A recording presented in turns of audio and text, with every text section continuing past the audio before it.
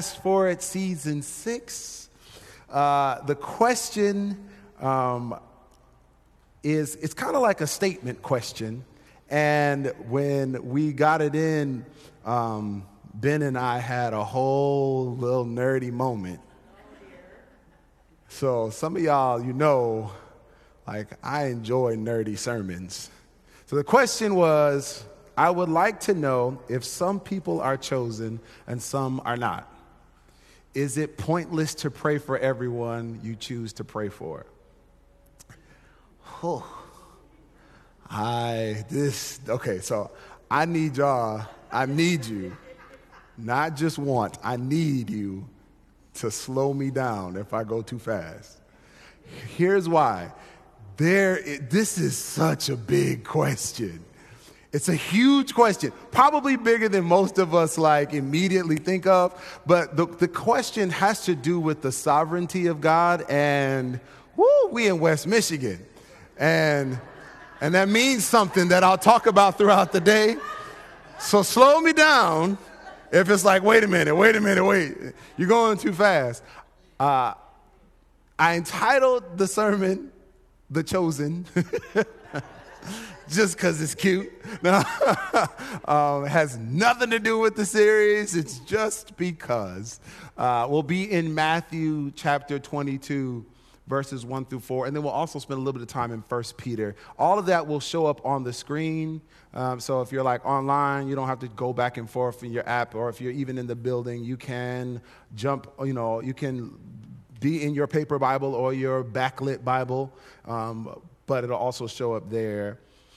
Okay, we got to lay some groundwork first before we even begin having this conversation, because the primary, the root of this question comes from two different kinds of theologies, right? And theology has to do with not our study of God, because you really can't study God, right? You can study the patterns of God. You can study the relationship that God has had with humanity. You can study what God has done, but you can't put God under a microscope and looking oh, that's what God is. That's not how this works. So theology is not the study of God, but it is our understanding of how God has interacted with creation and our relationship to God, right? That's the best way to think about this.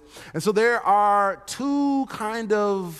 there's several names for theologies, but Calvinism versus Arminianism is where this question is rooted. If those words are new for you, it's okay. That's why I told you it's a lot. We got to lay a lot of groundwork. And there's a website called Got Questions that I love to go to. It's just a really good resource for different commentaries and different little random things. They put out a video about this that is going to help us lay some foundation. So let's tune into the video and then we'll jump back in. Calvinism versus Arminianism. Which view is correct? Calvinism and Arminianism are two systems of theology that attempt to explain the relationship between God's sovereignty and man's responsibility in the matter of salvation. Calvinism is named for John Calvin, a French theologian who lived from 1509 to 1564. Arminianism is named for Jacobus Arminius, a Dutch theologian who lived from 1560 to 1609. Both systems can be summarized with 5 points. Calvinism holds to the total depravity of man, while Arminianism holds to partial depravity. Calvinism's doctrine of total depravity states that every aspect of humanity is corrupted by sin. Therefore, human beings are unable to come to God on their own accord. Partial depravity states that every aspect of humanity is tainted by sin, but not to the extent that human beings are unable to place faith in God of their own accord. Note, classical Arminianism rejects partial depravity and holds a view very close to Calvinistic total depravity, although the extent and meaning of the depravity are debated in Arminian circles. In general, Arminians believe that there is an intermediate state between total depravity and salvation. In this state, made possible by prevenient grace, the sinner is being drawn to Christ and has the God-given ability to choose salvation. Calvinism includes the belief that election is unconditional, while Arminianism believes in conditional election. Unconditional election is the view that God elects individuals to salvation based entirely on His will, not on anything inherently worthy in the individual. Conditional election states that God elects individuals to salvation based on His foreknowledge of who will believe in Christ unto salvation, thereby on the condition that the individual chooses God. Calvinism sees the atonement as limited, while Arminianism sees it as unlimited. This is the most controversial of the 5 points. Limited atonement is the belief that Jesus only died for the elect. Unlimited atonement is the belief that Jesus died for all, but that His death is not effectual until a person receives Him by faith. Calvinism includes the belief that God's grace is irresistible, while Arminianism says that an individual can resist the grace of God. Irresistible grace argues that when God calls a person to salvation, that person will inevitably come to salvation. Resistible grace states that God calls all to salvation, but that many people resist and reject this call. Calvinism holds to perseverance of the saints, while Arminianism holds to conditional salvation. Perseverance of the saints refers to the concept that a person who is elected by God will persevere in faith and will not permanently deny Christ or turn away from Him. Conditional salvation is the view that a believer in Christ can, of his or her own free will, turn away from Christ and thereby lose salvation. Note, many Arminians deny conditional salvation and instead hold to eternal security. So, in the Calvinism versus Arminianism debate, who is correct? It is interesting to note that in the diversity of the body of Christ, there are all sorts of mixtures of Calvinism and Arminianism. There are 5-point Calvinists and 5-point Arminians, and at the same time, 3-point Calvinists and 2-point Arminians. Many believers arrive at some sort of mixture of the two views. Ultimately, it is our view that both systems fail and that they attempt to explain the unexplainable. Human beings are incapable of fully grasping a concept such as this. Yes, God absolutely is sovereign and knows all. Yes, human beings are called to make a genuine decision to place faith in Christ unto salvation. These two facts seem contradictory to us, but in the mind of God, they make perfect sense. Got questions? The Bible has answers, and we'll help you find them. Okay, so that's a lot. If you need to go back and look at that video, gotquestions.org, Calvinism versus Arminianism. But I needed to at least lay that, just let the little video lay the groundwork. It matters significantly in this conversation because that's really what the question is about. The question is about, does God just choose us for salvation? So I wanted to show also a couple of also denominations or churches that are part of those different groups. All of both Calvin and Arminianism are Protestant Christian groups. The reason why I said that we're in West Michigan and why this matters because Reformed theology is a Calvinist theology. So if you are from here in Grand Rapids, Michigan, most of the time you're talking to a Christian, Calvinist theology is some way whipped into the way we think. Those of us who are not from here, we kind of looking like, what y'all talking about? Man, right? And so when you think of Dutch Reform, RCA or the CRC, right, is Reformed Church of America or the Christian Reformed Church, that's where we get sayings like all things happen for a reason, right? That's a very Reformed and Calvinist way of thinking. So someone's experiencing hardship and their cultural way of comforting one another is everything happens for a reason.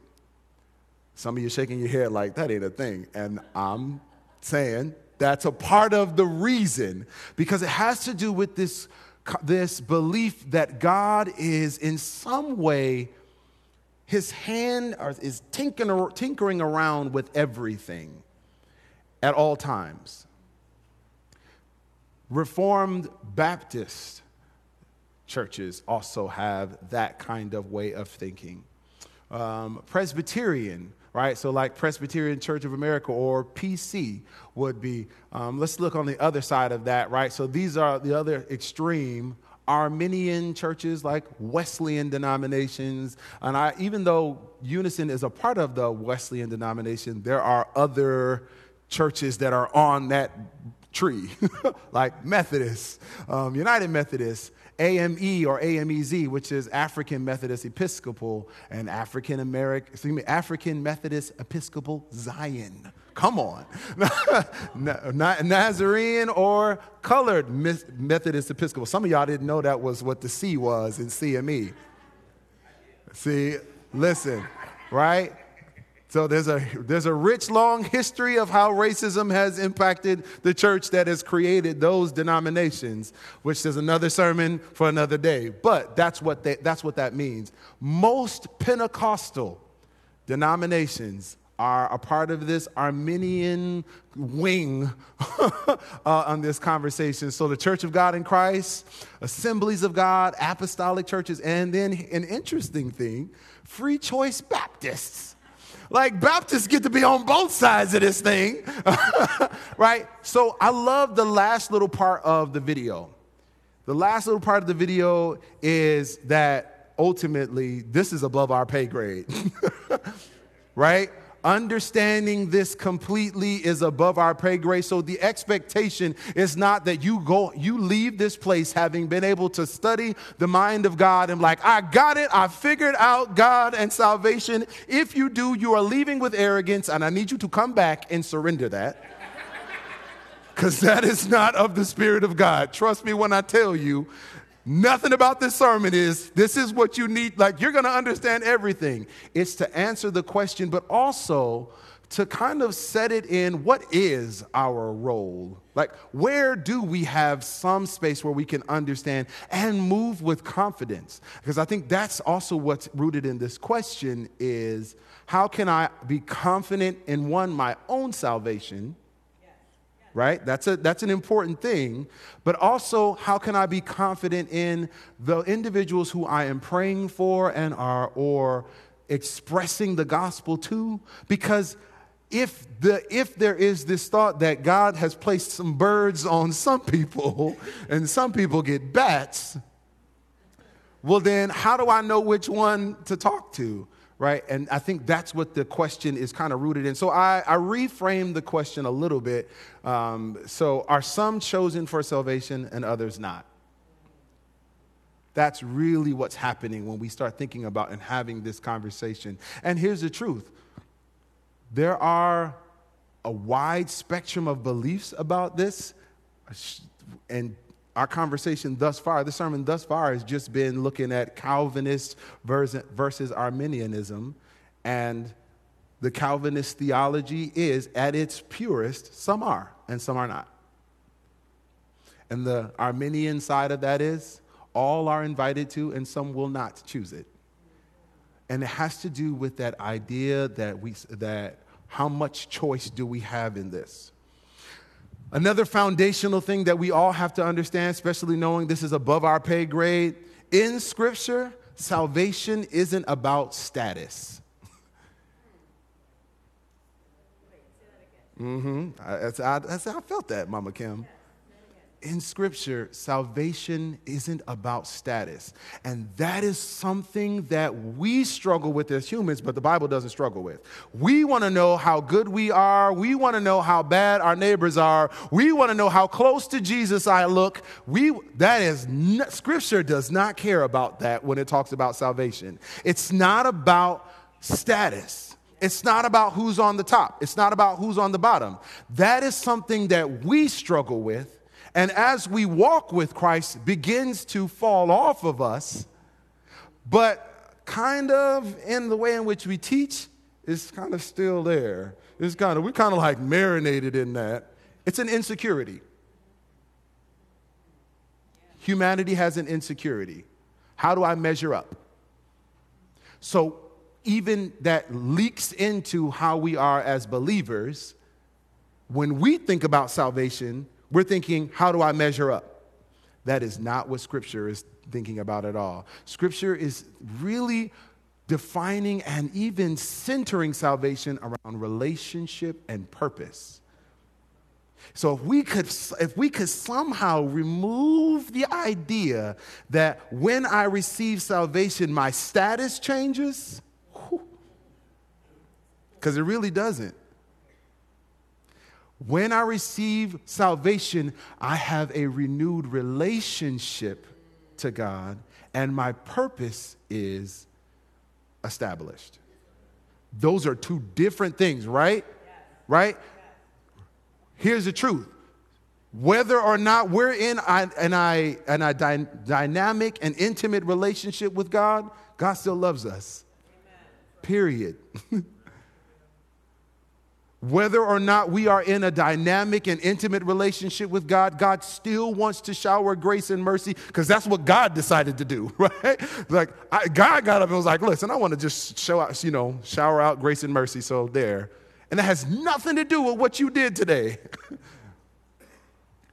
It has nothing to do with status and everything to do with relationship to God and purpose. And we'll keep going.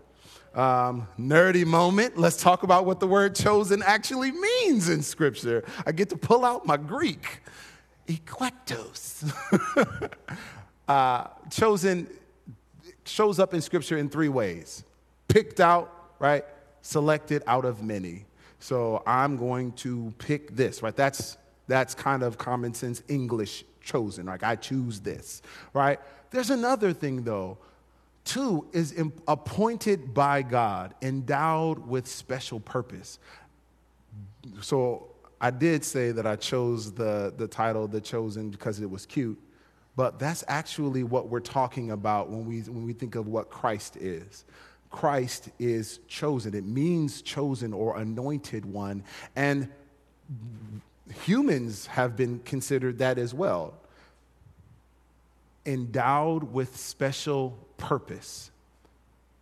And the best of his kind. The dopest out here. That was the Chase amplified version. Ultimately, anytime you see in Scripture this word chosen or even elect, it's kind of going between one of those three meanings. And it's the context that lets you know what the meaning is. But here's something that I also want to make sure that we have really rooted in our understanding. It is never, ever about God having a different status of an individual. It's always still about relationship and purpose. Always still about relationship and purpose. The conversation, or the question rather, is really still in that vein of I'm insecure about my status with God. That is never going to be what that means. When we talk about the best in its kind, that's not actually talking about people. The context of the best in its kind is kind of like choosing this wood over that wood, this bread over that bread. Most of the time when we're talking about people in Scripture, it's one or two, right? Okay, let's jump into Scripture because there's two real portions of Scripture that I think highlight where we should be thinking when we think about chosenness in Scripture. Matthew chapter 22, Jesus has been telling them parables because that's Jesus' way. And he starts off with he continues with this. Jesus also told them other parables. He said, the kingdom of heaven can be illustrated by the story of a king who prepared a great wedding feast for his son. Some of you all are familiar with this, right? You've heard this before. When the banquet was ready, he sent his servants to notify those who were invited, but they all refused to come. So he sent other servants to tell them, the feast has been prepared, the bulls and fattened cattle have been killed, and everything is ready. Come to the banquet! ! But the guests he had invited ignored them and went their own way, one to his farm, another to his business. Others seized his messengers and insulted them and killed them. The king was furious, and he sent out his army to destroy the murderers and burn their town. And he said to his servants, the wedding feast is ready, and the guests I invited aren't worthy of the honor. I'm going to pause. Jesus is giving this parable, this story, but of course it has meaning to it as well, right? He's not just telling a bedtime story. He's trying to illustrate and highlight something for them that they need to grasp and they need to catch. So, the interpretation of that, so that what they're supposed to be grasping, the Father has invited the Jews. Let's just be real. That's who the first invitation was, to the Jews. Hey, we about to do a wedding banquet. Y'all want to come down here and get this grub? I done ordered, Slow Joe's barbecue, and it's going to be great. The first invitation they ignored, like they went to their junk mail or something. The second invitation, they actually insult the messengers. They harm the messengers.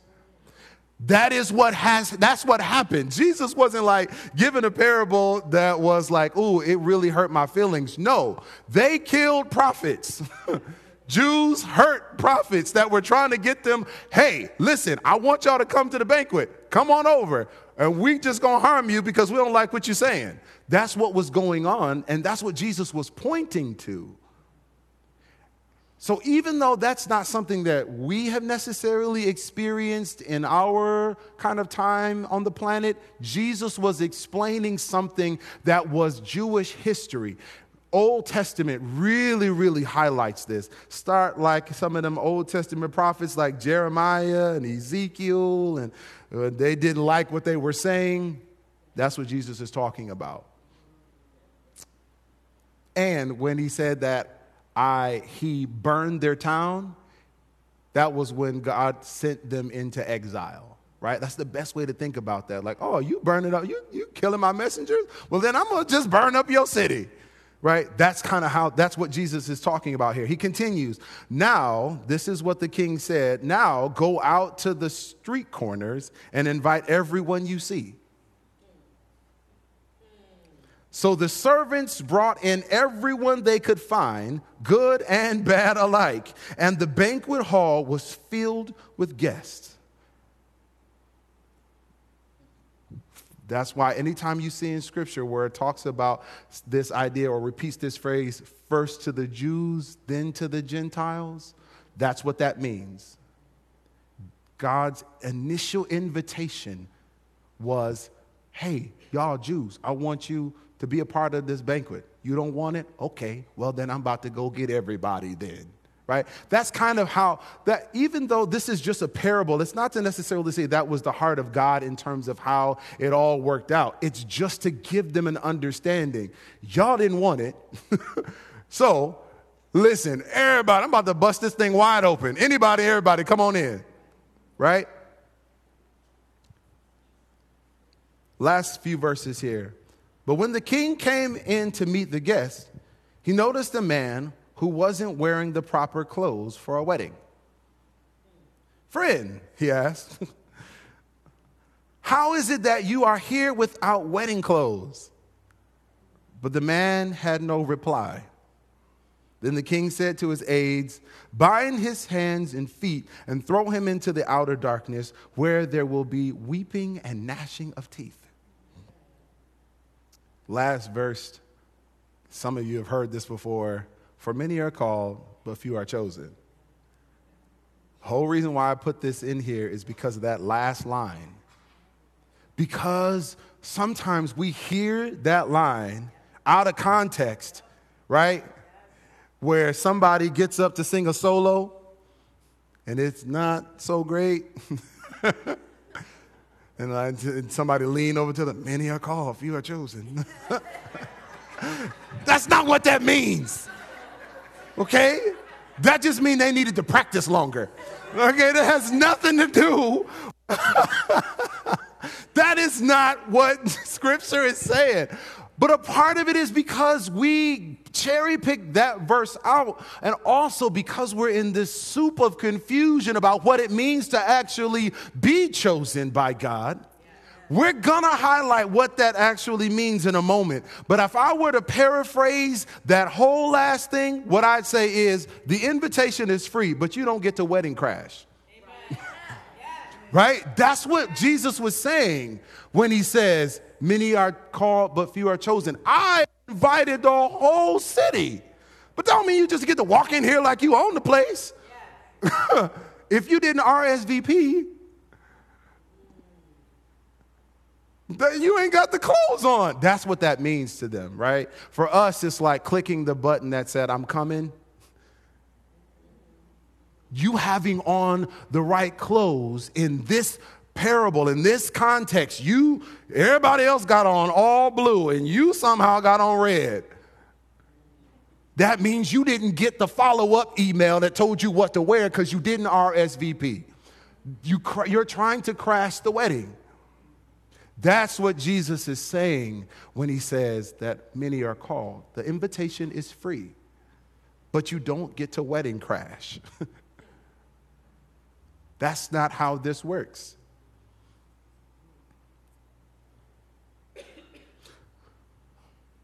Moving on to 1 Peter. Peter was encouraged talking to the folks he was writing this letter to.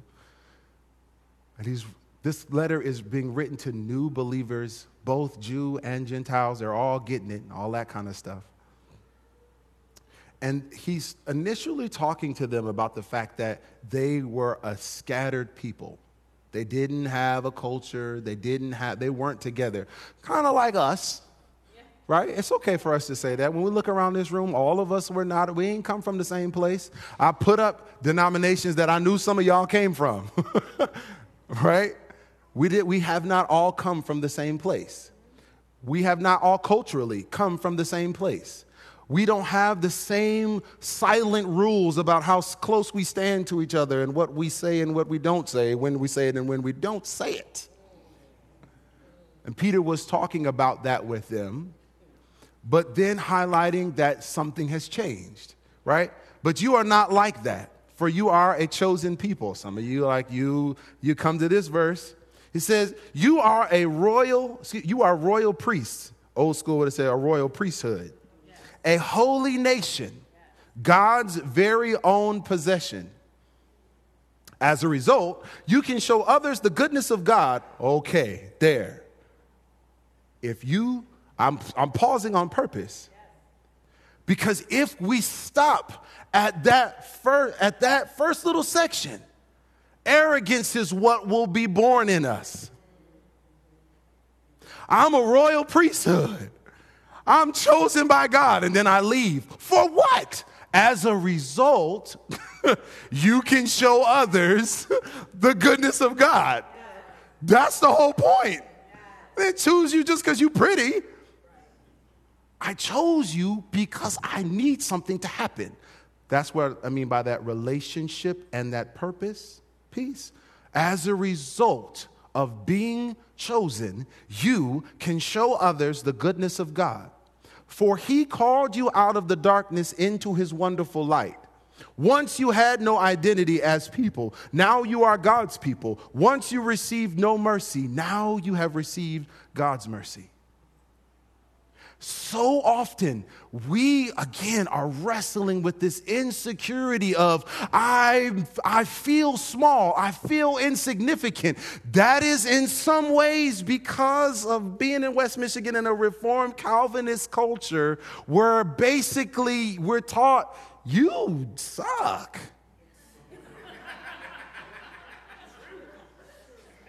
Without Jesus, you're nothing. And listen, we've sang songs, right? Like Ty Tribbett got a whole song where it's like, I'm nothing without you. I wrote a song that was like that too. Like, and there's a part of that is a little bit immature. It doesn't make it wrong that we need God, right? It doesn't make it wrong for us to know that I'm something and I need God. God made me something and I need him for that to be fully realized. But it doesn't automatically mean I'm trash without him, which is a really, really, I know it's a touchy, tough subject, right?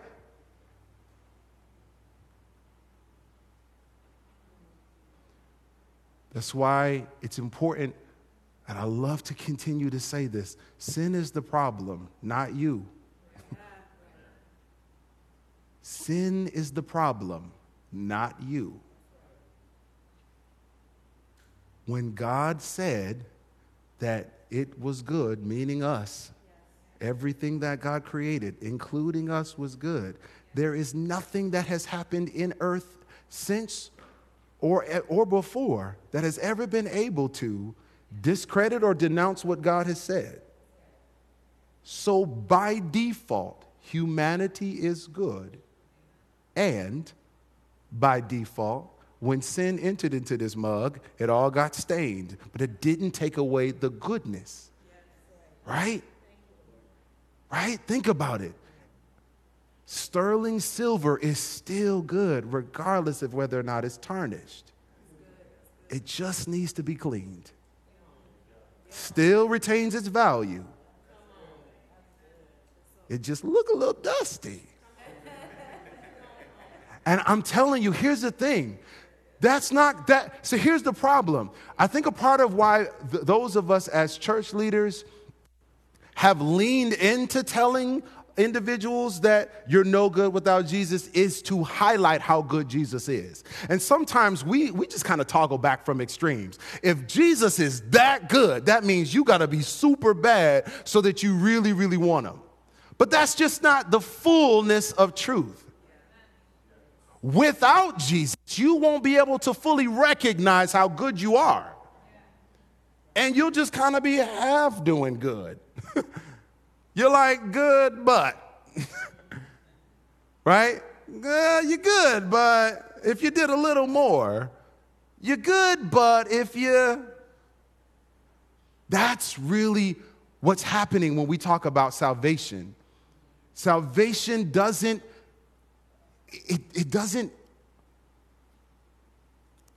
change our status. It's no new words. It doesn't change our status.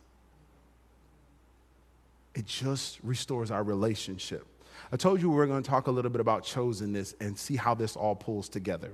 So I made some nerdy diagrams because I felt like being nerdy because this is a perfect sermon. Can you go to that? Oh, good. So there are three movements, like three big movements of what chosenness looks like in Scripture. God's chosen representatives to creation. Not plants, not animals, not minerals, humans. Right? That's in Genesis. When we were created in God's image to govern and steward the earth, that means we are the chosen part of creation to represent God to the rest of creation. So when we are in right relationship with God, trees should experience God more clearly. Right? When we are in right relationship with God, animals and all areas of nature should experience God more dynamically and fully and experience an intimacy with God through us. That is what that means, to be God's image bearers. That's what it means to steward and govern the earth. We humans are chosen to represent God to creation. Go on to the next movement. There was another chosen group, Israel. Abraham's kids and such. Of all the people that were alive at that time, the people groups, God was like, yeah, I want Abraham to represent me to other humans. Stay there for just a moment. Stay there for just a moment. Humans in general share the responsibility to represent God to creation. But Israel shared, the people that were a part of that group shared the responsibility of representing God to other humans. That's why that's why when Peter was saying that you are royal priests, here's the thing. It's because we got grafted into that. Ever since God chose Israel, there's always been an opportunity for people who were not a part of Abraham's biological family to jump in. That's not new. That didn't just happen with Jesus. It's called grafting in. That has always been there. People have always been able to opt into what God was doing through humanity. It's never been nothing. That's all through the Old Testament. Ruth is one of my favorite ones. Ruth is not a part of Abraham's line, but she got a whole book of the Bible named after her, right? She jumped in the mix. She was like, I like what they got going on over there. I want to be a part of it. Where you go, I'm going to go. Your God is going to be my God. That wasn't just some fancy words. She was grafted into the whole family. Your God will be my God.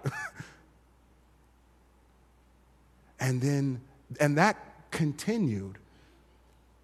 Moments in Scripture where that shows up when the Israelites were leaving Egypt. Some of us skip past this in Exodus. There was a bunch of the people that were a part of Israel and then a bunch of people that were not as well. And they all just like, I like what y'all got going on. Your God seems dope. Let's go. I'm going to be a part of that.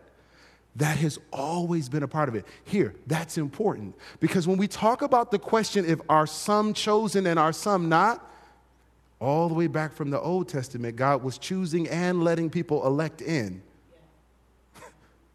Day one. I've chosen Israel, but you want to be a part of Israel? Come on. It's not new that God has invited widely. It's always been there. Go on to the next one for me. Another movement is specifically talking about Christ. Christ, yes. It's okay for us to pause for a moment to have a little bit of a theological rabbit trail. Jesus is God. I get it. And Jesus is also human and Jew. Did you catch it? Like he is embodying this chosenness from day one. And also beginning a different invitation of what chosenness looks like. So this is not like religiously arrogant. I'm not saying that. There's some wonderful things in Buddhism and wonderful things in Islam. They're wonderful character. Like your character can be developed in so many different ways. But there is only one way to the Father. That's why I said like before, there's lots of on-ramps to Jesus, but only one on-ramp to the Father. All them different denominations are on-ramps to Jesus. And I think it's a beautiful thing. If there's only one way to the Father, God, thank you that there are several thousands of ways to that one way. Because if there was only one way to the one way, then some of us we'd all be lost. Because some of these ways I don't like. Let's just be real. Some of these ways I need to run around the room a minute. Okay? And if the only way was a little more stoic, I wouldn't be a Christian. Just being honest. I'm being honest. I need something. Jesus has made a way to invite all of the beauty of the diversity of humanity to be in right relationship with the Father.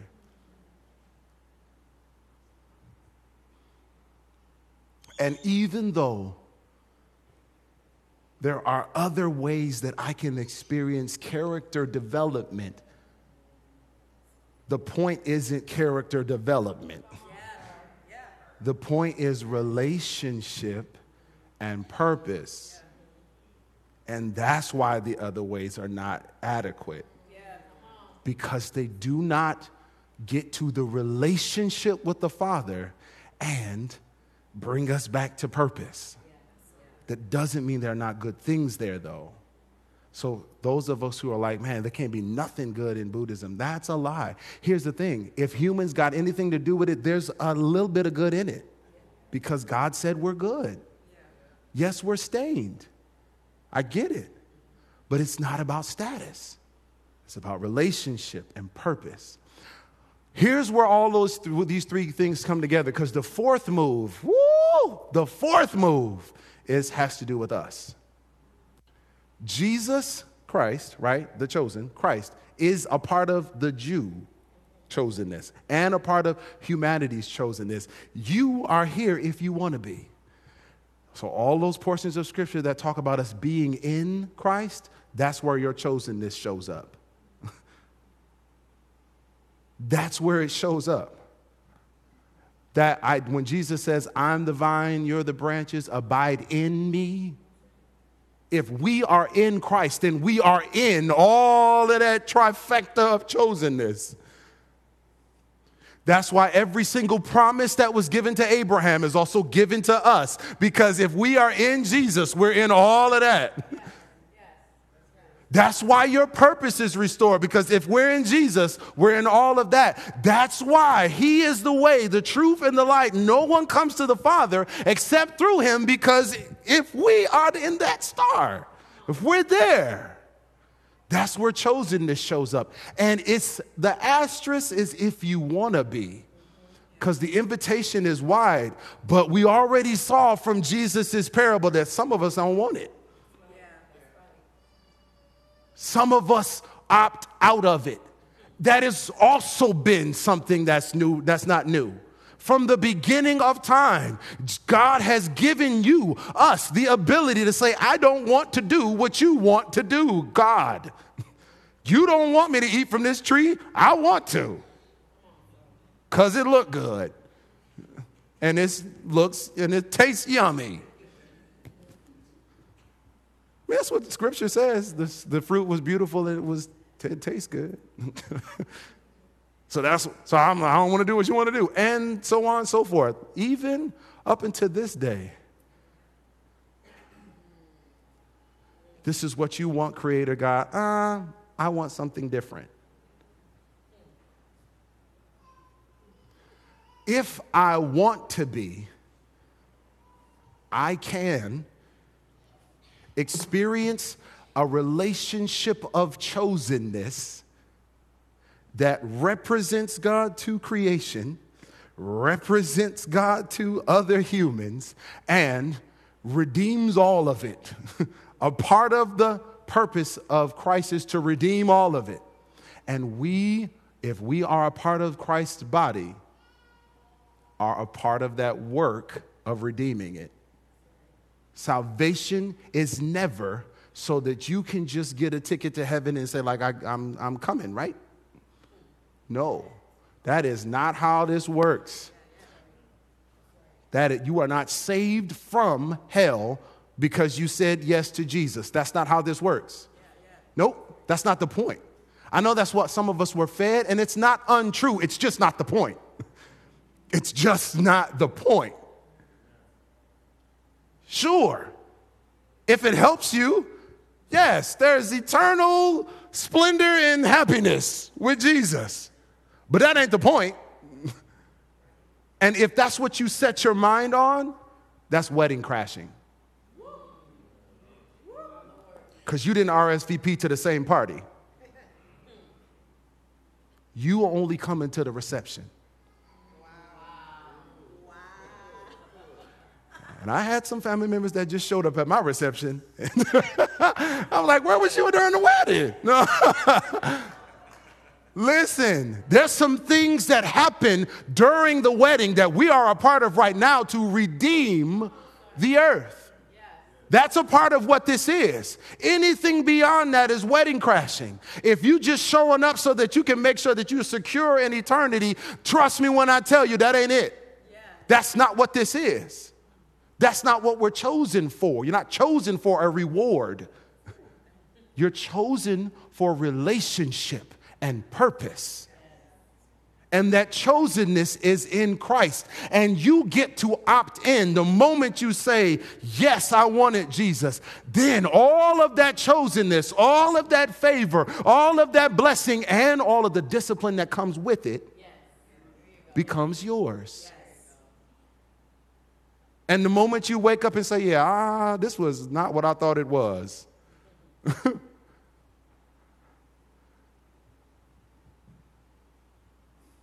John says there were some people who were with us, and then they left because they never were really with us. Oh, man, it's so like, see, when I tell you it's nerdy, like it's this conversation, if are some people chosen and some people not being chosen? Do I have to pray for everyone? The answer to the question is yes.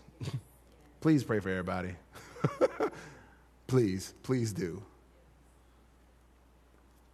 Go on record, I get it. We're part of the Wesleyan branch. That means, by definition, we're Arminian. Like, I do think that there's some blend here. I was reading in Ephesians. Is there another slide? I can't remember. No, good. I was reading in Ephesians some years ago, and it was like, Paul was talking about election over and over again, and I was like, God, I don't understand this.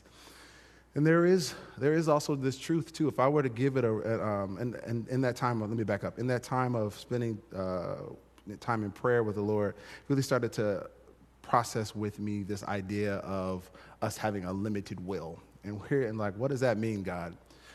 I think the rule is the invitation is free.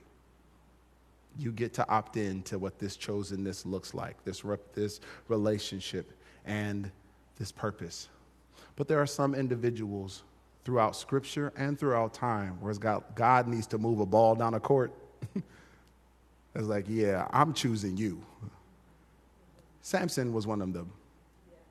So was John the Baptist. Right? These are two people who their whole life, their whole career was chosen before they was even conceived. Like, it's like, I'm about to do this with your kid. I'm not even pregnant. Don't worry about it. You're going to be pregnant by this time next year, and this is what I want the baby to do. Right? So there is this moment where God breaks that rule. But the rule is, the invitation is wide. You get to opt into this chosenness if you want to. And should the Father see fit, I need to move a ball down the court, and I'm about to do some things that make no sense to get it there so you know it was me, so y'all don't think this is a rule. I'm about to have virgins get pregnant. I'm about to have old ladies get pregnant. I'm about to have people who listen, I'm about to do some stuff that nobody does to make sure you know that was me breaking my rule so you don't apply that to your life. Because here's what the rule is. The invitation is wide. It always has been wide. It always will be wide. You can opt in if you want it. But when you opt in, be in. Right? Be in. Don't have to do this. Be all the way in. Or all the way out, because both are an option to you. Because once you get in, relationship and purpose become a part of what this is. So let's pray. Father, thank you that you invite us to be a part of your family. You invite us to opt in to what you are doing in the earth. And Lord, also, thank you that you have given us the option. Sometimes that's hard for me to even think about because I have loved ones who I want to choose you. But you have given us the freedom to choose you, which makes our love, our purpose, our relationship to you even more dynamic and colorful and intimate and close. Help us, Lord. When we are discouraged, help us to not just remember the end reward, but the relationship and purpose that we have in you. Lord, also, give us conviction to pray like it is a choice. Lord, the discouragement that I may feel about praying for people who don't necessarily want to be in relationship with you, God, will you re-encourage me to pray, and when the time makes sense, to speak, to invite. Give me grace to always be looking for an opportunity to share your goodness, because that's a part of what this is. We get to share your goodness with the world. And some will receive it. Give us grace, Lord, to do that with compassion, conviction, and unconditional love. Also, Lord, give our church family wisdom as we live this out, God. Lord, we do come from so many different places, but at the end of the day, we are one family, one body now.